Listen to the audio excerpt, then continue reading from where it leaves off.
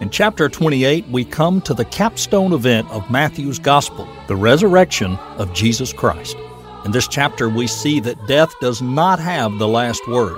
In this passage, we see that the one who laid down his life on Calvary had the power to take it up again, and that those who have faith in him will one day be resurrected as well.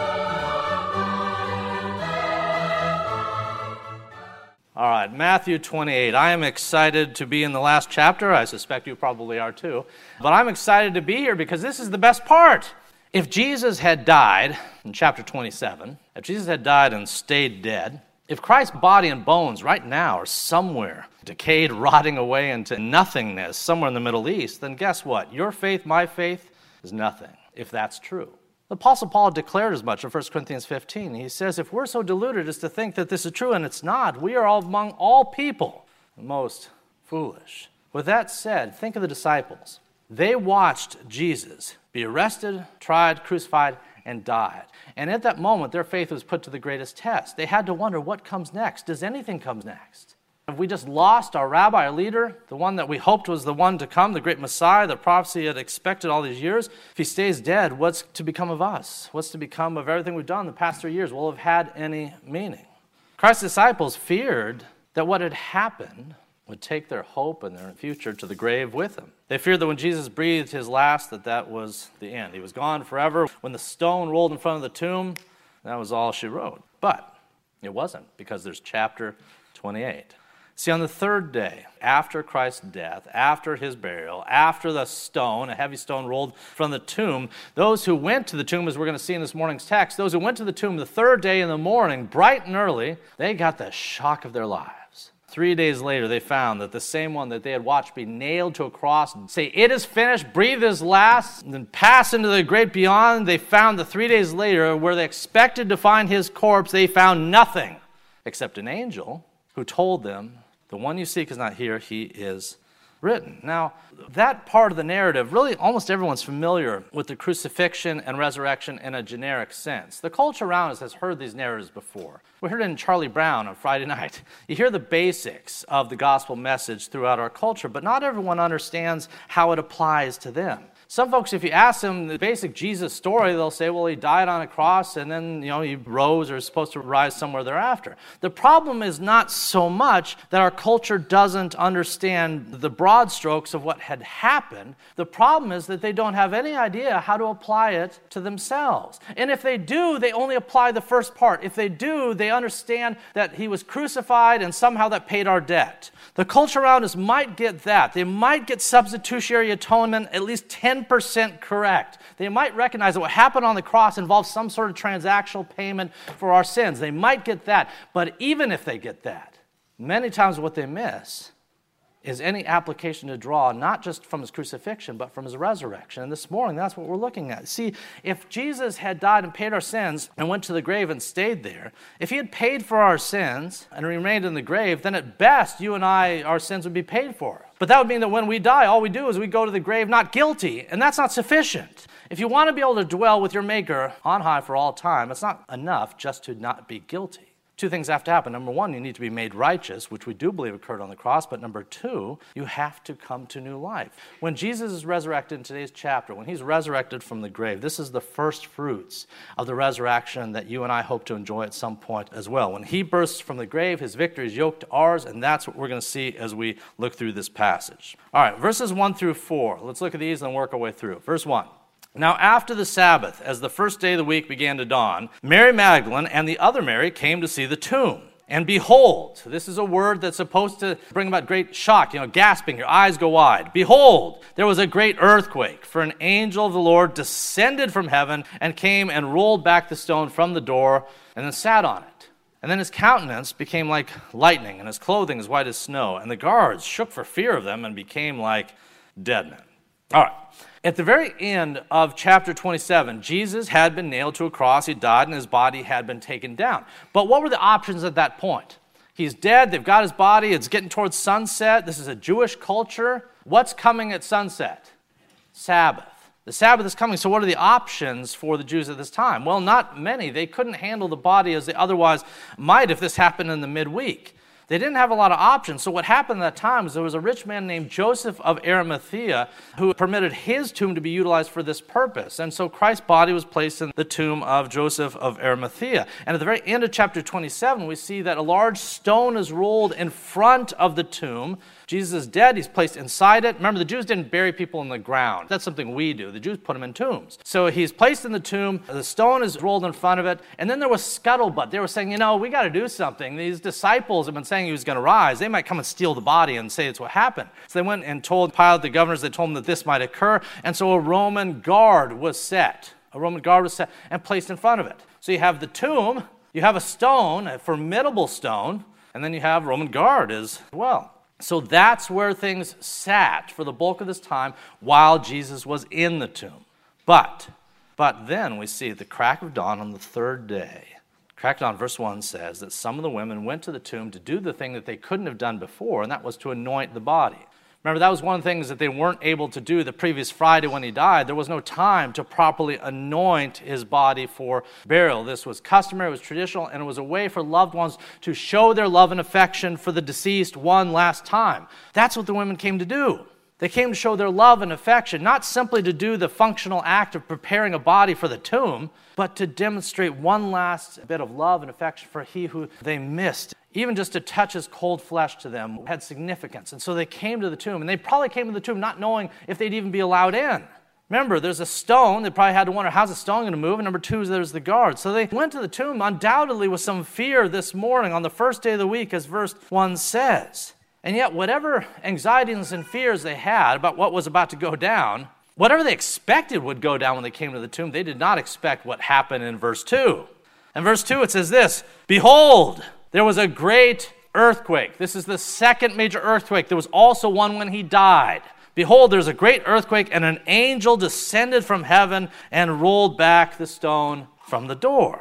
Now, did the women see the angel roll the stone back with their own eyes? Well, we don't know that much. The various other gospels seem to suggest that the stone was removed just prior to their arrival at the tomb. So they might not have seen the stone move with their eyes. But you know who did see the stone move with their own eyes?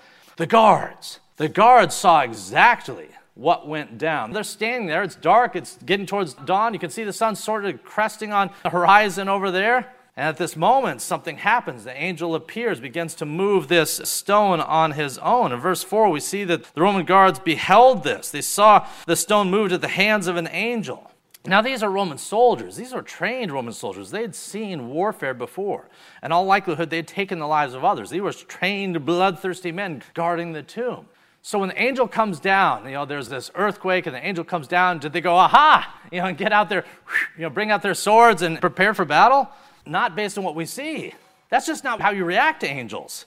We have this image of angels like the cute little cherubs on the Hallmark cards. That's not what an angel is. When angels appear, the reaction of the people who see them is to do what? They fall down. They freak out. Well, in verse 4, we see that's exactly what happened. These trained, bloodthirsty, skilled, manly men fell down. As Scripture says, they were like dead men. It's like their very confidence and the next breath escaped them, and they were flattened. And all this was accompanied, again, by this significant earthquake. I think I've mentioned in the past, in the 1980s, my family, for several years, we lived in the Bay Area in California, and we were there for a number of different earthquakes. Now, one of the earthquakes that struck while we were there, I was in my bedroom. I don't know, I was maybe 10, 11 years old. I'm there in my bedroom. And I had a bed that had, the bed frame had rollers on the bottom. And I remember the earthquake hit, and I remember the way I knew the earthquake hit was that my bed started to move. I said, isn't this odd? So the bed started to move. And the second hint you have in California for earthquakes is any light fixtures, because that's usually the next thing that'll start to move. But then your mind tells you this much. You know you're supposed to hunker down, but get away from any mirrors or glass. So I tried to do all of that, but the whole time I did it, I was, again, just petrified. I thought, this is the end. At 10 years old, and he's coming for me. I thought that was all.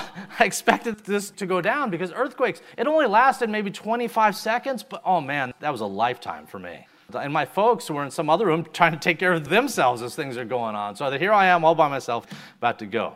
Now, obviously I made it, but at the same time, if at that moment an angel had appeared with the earthquake, I don't know what would have happened. I would have expired on the spot, melted into a puddle. Well, again, that's what these guys did. prior to scampering in to tell the leaders a little bit later. We'll get to that in verses 11 through 15. All right, let's look at verses 5 through 7. Now then the angel answered and said to the women. It's almost as if they said something that's not recorded, or they gasped, or there was shock or surprise. We don't know what they said, but the angel answered in verse 5 and said to the women, "Do not be afraid." You see those Romans there? Like those guys? Don't be like them. "Do not be afraid, for I know that you seek Jesus who was crucified. But he's not here, for he is risen, just as he said. Come, see the place where the Lord lay. And then go quickly and tell his disciples that he is risen from the dead. And indeed, he's going before you into Galilee, and there you will see him. Behold, I have told you." If I was to send you a text saying, "I'll meet you at Walmart Monday afternoon." Now, when Monday afternoon rolls around, where do you expect to find me? Well, probably at Walmart. But what if I died on Friday? What would your expectation then be for Monday's appointment? If I died on Friday, would you expect to see me Monday at Walmart?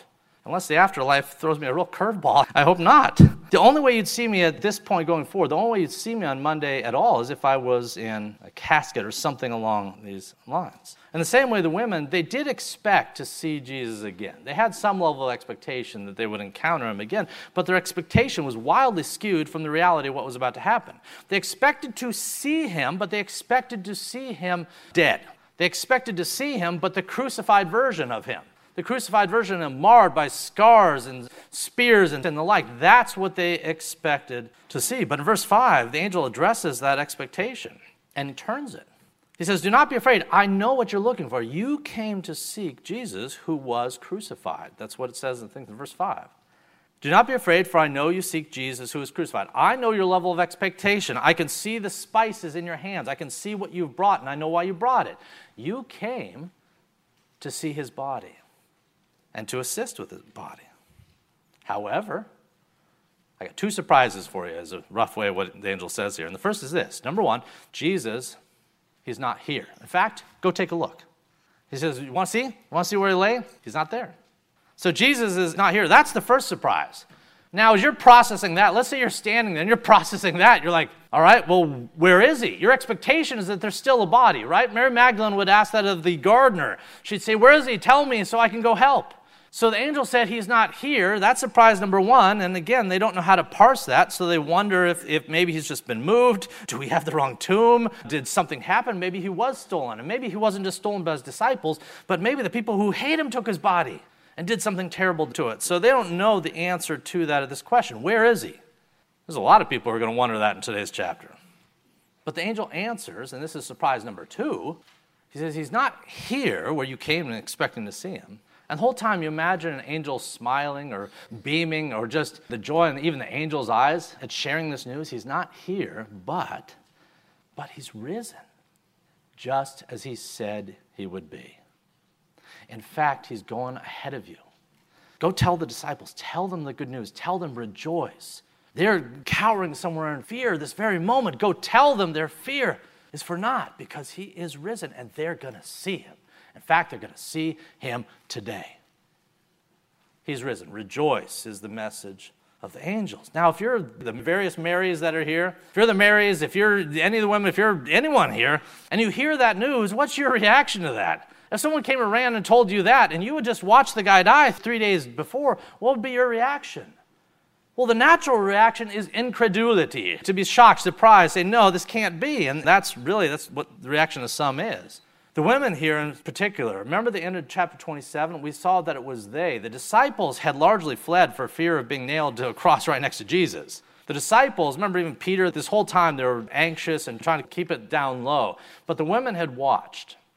The women largely had watched everything go down right to the end. You see that in chapter 27.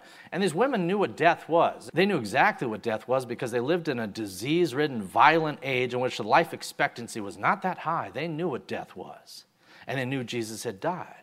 And here an angel, for all of the majesty and light and earthquakes and all that, he says something that did not compute. He's risen. Now, here's the interesting thing. the Jews of this day, or at least many of Christ's disciples, they did have some expectation of future resurrection, even for themselves. Resurrection was not an unusual idea. The idea of someone rising, he is risen, that was not foreign to them. But when they thought about resurrection, they always threw that at the very end, at the last day. An example is Jesus comes and he talks to Martha. Remember Mary and Martha? Who was their brother who died? Lazarus. Lazarus died. And Jesus came to Martha and he told Martha, he says, your brother will rise again. And what did she say? She says, I know. She says, I know he will rise in the resurrection at the last day. Jesus comes to her and says, your brother's going to rise again. She says, yes, he will rise at the last day. They had some expectation that somewhere down the line, that Lazarus and others and even Jesus, that then, in the way distant future, then he might face resurrection. The talk about rising and so forth, they telegraphed that to the far end of the timeline. What they didn't expect was that he would be risen that very morning. That was different. That was unusual. That defied their expectation. And that's what the angel said in verse 6. He says, the Jesus you watched die, the Jesus you saw cry out and breathe his last, say, it is finished, then hang his head. The one you saw taken into the tomb, he's not here. Now, as a side note, who can do that? Can you? If mortality were to come creeping into the picture in the next 24 hours, and you and I went cold as could be, do we have the ability at that juncture to flip a switch and somehow come on out, jump to life? Well, no, of course not. That'd be silly, which is why the notion that Jesus would rise of his own volition seems silly to them, because no one did this. Jesus had done mighty miracles. He'd done all sorts of impressive stuff, but they found ways to argue how he made the bread and the fish and water and wine. I mean, they had all sorts of naturalistic explanations to explain anything away. But it would be really hard to explain away someone dead and then up and at them, especially of their own volition. And Jesus had always said, it will be my volition. Jesus said, it will be my choice. It is my choice. He took full ownership of it. He says, no one's going to take my life from me. You think Pilate and the Jews and the high priests and the Romans and this whole world combined could come at my doorsteps and take me down if I didn't allow it or didn't will it? Wrong. What do you say in John 10? He says, I lay my own life down that I might take it up again. I lay my life down that I might take it up again. No one takes it from me, but I lay it down to myself. I have power to lay it down, and I have power to take it up. He told this to his disciples. I don't know if they all believed him, but he told them. He told them exactly what to happen. And that's why even the angel reminds the women. He's risen just as what? Just as he said he would. Remember when Jesus in Luke 24 comes across the two on the road to Emmaus, and they're sad and they're disconsolate about what has happened. Jesus comes and they don't recognize him at first, and he just walks with them. And then he explains from Scripture. He goes way back and explains from the Old Testament why this had to happen the exact way that it happened. All of the Bible anticipated this very outcome. And Jesus himself had told from his own lips to their ears, to the disciples and Mary and the others, what would happen. But it was so impossible and hard to believe that they just didn't. So the angel reminded him, he is risen just as he said he would. All right, they're still probably confused a bit. So let's see what happens as we get to verses 8 through 10. So they went out quickly from the tomb with fear and great joy. That's an interesting confluence of different emotions. With fear, great joy, and they ran to bring his disciples the word. And as they went to tell his disciples, behold, Jesus met them, saying, rejoice. The ESV says greetings. It's not greetings, it's rejoice. Rejoice. They came and they held him by the feet and they worshiped him. Then Jesus said to them, do not be afraid. Go and tell my brethren to go to Galilee, and there they will see me. So the women go out and they've talked to this angel and they don't know what to make of that. I mean, that was mind-boggling. So they have these two emotions. The fear, they're still probably shaking from this whole encounter. The great fear about everything that's happened to their world in the past few days and everything that appears to be going on right now. They have fear, but they also have a sense of joy. What if it's true? What if the angel is right? What if he is risen just as he said?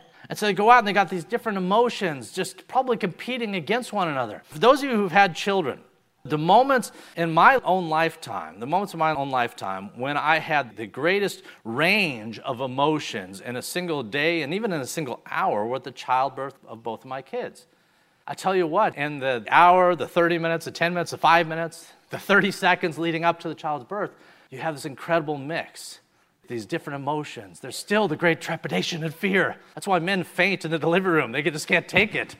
I stood my ground, but that's why you get overwhelmed. You have the sense of, oh no, things could go bad. And part of the reason you think things might go bad is you look at all the white-coated people walking around and you say, if there's like 8 white-coated people around, this must be really significant. This must be really kind of dangerous and the like. And so, I didn't know what to expect the first time. And on the second time, I probably wasn't in much better shape. So there was this fear. But at the same time, there's great joy, especially.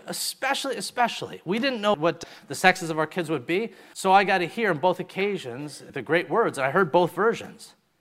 It's a boy and it's a girl. Both phrases at both intervals melted my heart, not only because I understood the nature and gender of my children, but because in the doctor's voice, I heard the confidence that it was going to be all right. Congratulations, it's a boy. Congratulations, it's a girl. At that moment, I knew things were going to be all right. Well, that's what we see here in this text. They're still freaking out. They go down the road, they're round a corner, and they hear the word rejoice. It's a familiar word, but more importantly, it came from a familiar voice. And then they see this familiar face, and what do? All their fear dissipates. There's no more sense of fear. All there is the joy that my eyes finally beheld what I've been longing to behold. Someday that'll happen to you. Someday all your fears will dissipate, and your eyes will finally behold what you've longed to behold. Great joy. In this case, verse 9, familiar face, familiar voice, spoke a familiar word, rejoice, and response. They took him by the feet. Their reaction is so strong they fall down before him, and Scripture says that they worship him. And they worshiped him because they anticipated and understood correctly that the only one who can lay down your life and take it up again is the Son of God himself. And so they offer him the worship that he is due. And in that moment, his resurrection was no longer a far-flung possibility, but it was real. It was a stone-cold lock right in front of them. And you have to think of that moment that their own future resurrection, at such time as they would die, also became a stone-cold lock. Why? Because if one man can defeat death, if the first fruits can defeat death, then that gives hope to the whole lot of us. Let me ask you a question. Have you lost anyone that you love? It's a rhetorical question. I know the answer is yes. Have you lost someone that you love? When you experience that loss, has death seemed like a wall between you and that individual? There's someone that you love, someone that you miss, someone that meant the entire world to you, and now they're gone. And now what you see is a wall. There's something between you and them. And it seems impenetrable by your own efforts. It seems like not a wall you can't break down. Well, these women might have thought the same thing on Saturday. They might have thought the same thing earlier on in the text, maybe in chapter 27. And yet in chapter 28, at the word rejoice, from the familiar sound, the familiar word from the familiar lips, the wall of death came crashing down in front of them. The most basic implication of today's text is this, that death is beatable. Death is beatable, but not by you. See, you'll undergo it, unless he comes back first. You'll undergo it, but it can be defeated through your faith and the one who defeated it first, in Christ itself. If you ever look at a gravestone, there's a reason over the centuries, at least in Western cultures, gravestones are often bedecked with a cross. Why? It's not so much the recognition of the death of Jesus Christ, as is the hope that he who underwent resurrection and went into a similar grave didn't stay there. And if he didn't stay there, we won't either. And that's true, presuming we have hope in he who defeated death first. Death's sting, such as it is, does not have to be a lasting one to we who have hope in he who defeated it first. All right, let's look briefly at our last verses 11 through 15. Verse 11, now while they were going, behold, some of the guard came into the city and reported to the chief priests all the things that happened. This is interesting. So all the neat stuff with Jesus and the women, all that, all the joy and such, that's happening, somewhere down the road, somewhere outside the city, what have you. But here, the guards have come to their senses. Verse 11, they come into the city and they report what went down in verse 11.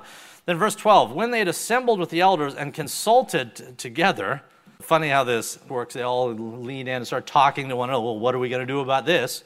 Verse 12, when they assembled with the elders and consulted together, they gave a large sum of money to the soldiers, saying, tell them, his disciples came at night and stole him away while we slept. Lie to them is what they say here.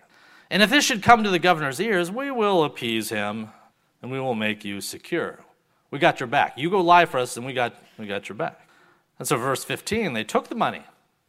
And they did as they were instructed, and then this saying is commonly reported among the Jews until this day. There's an old saying that sin makes you stupid. There's a lot of sin and stupidity in verses 11 through 15. Think of what this generation had seen go down on Friday. Think of what they all commonly understood to be the most surreal, even supernatural series of events that went down just a couple days earlier. They all understood this. This was the talk of the town. 3 days earlier, what happened? Well, they'd had the crucifixion of Jesus and the other two, so there was that. But at the same time, especially at noon on that very day of the crucifixion, the sky had grown dark. And not just dark like cloudy, dark. The sky had grown supernaturally dark for at least 3 hours of time there. Beyond that, beyond the darkness that they had never seen in their lifetimes, beyond that, there was an earthquake, another earthquake. There was an earthquake that occurred this time, which would have gotten their attention as well as with the darkness. And then, as if, that they might be able to explain away, and people do. They say, well, it's an eclipse, It's an eclipse, an earthquake, and the moon was at a certain orbit. They do stuff like that. But you know what you can't explain away? What else happened on Friday, which is this. The veil in the temple was rent in two from the top down. The veil in the temple was ripped in two. This 60-foot tall, calling it a veil doesn't even do it service. It's a huge curtain, 4 inches thick. Light cannot penetrate this thing. And it ripped in two as easily as that from the top down. And as if that weren't enough, we saw this last week, some graves.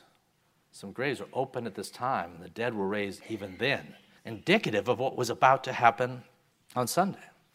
These men, as they're all gathered and cloistered together and trying to talk about how they're going to put down this thing, they're all grumpy and we're going to deal with this issue and so forth. As they're all consulting what to do, it happened on the heels of events that should have told them they're not fighting against men, they're fighting against God. These elders, these chiefs, these scribes, these Pharisees, these Sadducees, they weren't fighting against man. They weren't fighting just against the humanity of Christ. They were fighting against the divinity not only of He, but of the Father Himself. And all the signs and wonders that had occurred in recent days should have told them, be careful what you do, because this entire window of time has the stamp, the tattoo, the fingerprints of God all over it. And yet, what do? The guards come and say, we saw an angel. Oh, boss, you wouldn't believe it. We saw an angel. Most amazing thing we've ever seen in our life, and he spoke in the stone and all that. And if you're the priest, you think you'd say, boy, well, willity, what are we going to do here? But what the priest's reaction is, meh, you don't go telling that story around. No more talk about no angels. No angels. We're going to come up with something different here. Let's tell them this. When people ask what happened to Jesus, let's just say his disciples came. Never mind the stone, never mind that you guys were there. Let's just say his disciples came and stole the body. Did that work for you? Works for me. Here, I got some money. Here, you take this, and you take this, and this is a down payment, and we'll get you more later on. And if the governor gets upset, we'll appease him. We'll pay him too, and this will all go away. Dear heavens. The guards came and told them about angels and earthquakes and resurrections, and the priests and others couldn't explain it, so they lied about it. They crafted a series of lies to cover something they couldn't explain. Then they tried to bury what happened because they couldn't stand for the life of them the implication of it. As we close this morning, we say this. In our day, nothing has changed. In our day, the world explains away everything in this book. In our day, the world explains away things like creation with what? Evolution. The world explains away all those fulfilled prophecies we see in the book as what? Coincidences. The world explains away all the overt miracles and signs and wonders as just natural phenomena. This happens all the time. From the first century to now, Christ's resurrection, which is the capstone event of all of them, the biggest sign of wonder there was. From the first century till now, Christ's resurrection is treated as false, as a non-event. It was treated that way by these priests. It's treated that way in institutions around our land this very day. That is to their shame. But for we who believe, this story, this narrative, chapter 28, it's our greatest hope. Let's pray. To search through an archive of Dr. Holt's previous sermons, please visit us at fpcgulfport.org, or you can look us up at sermonaudio.com.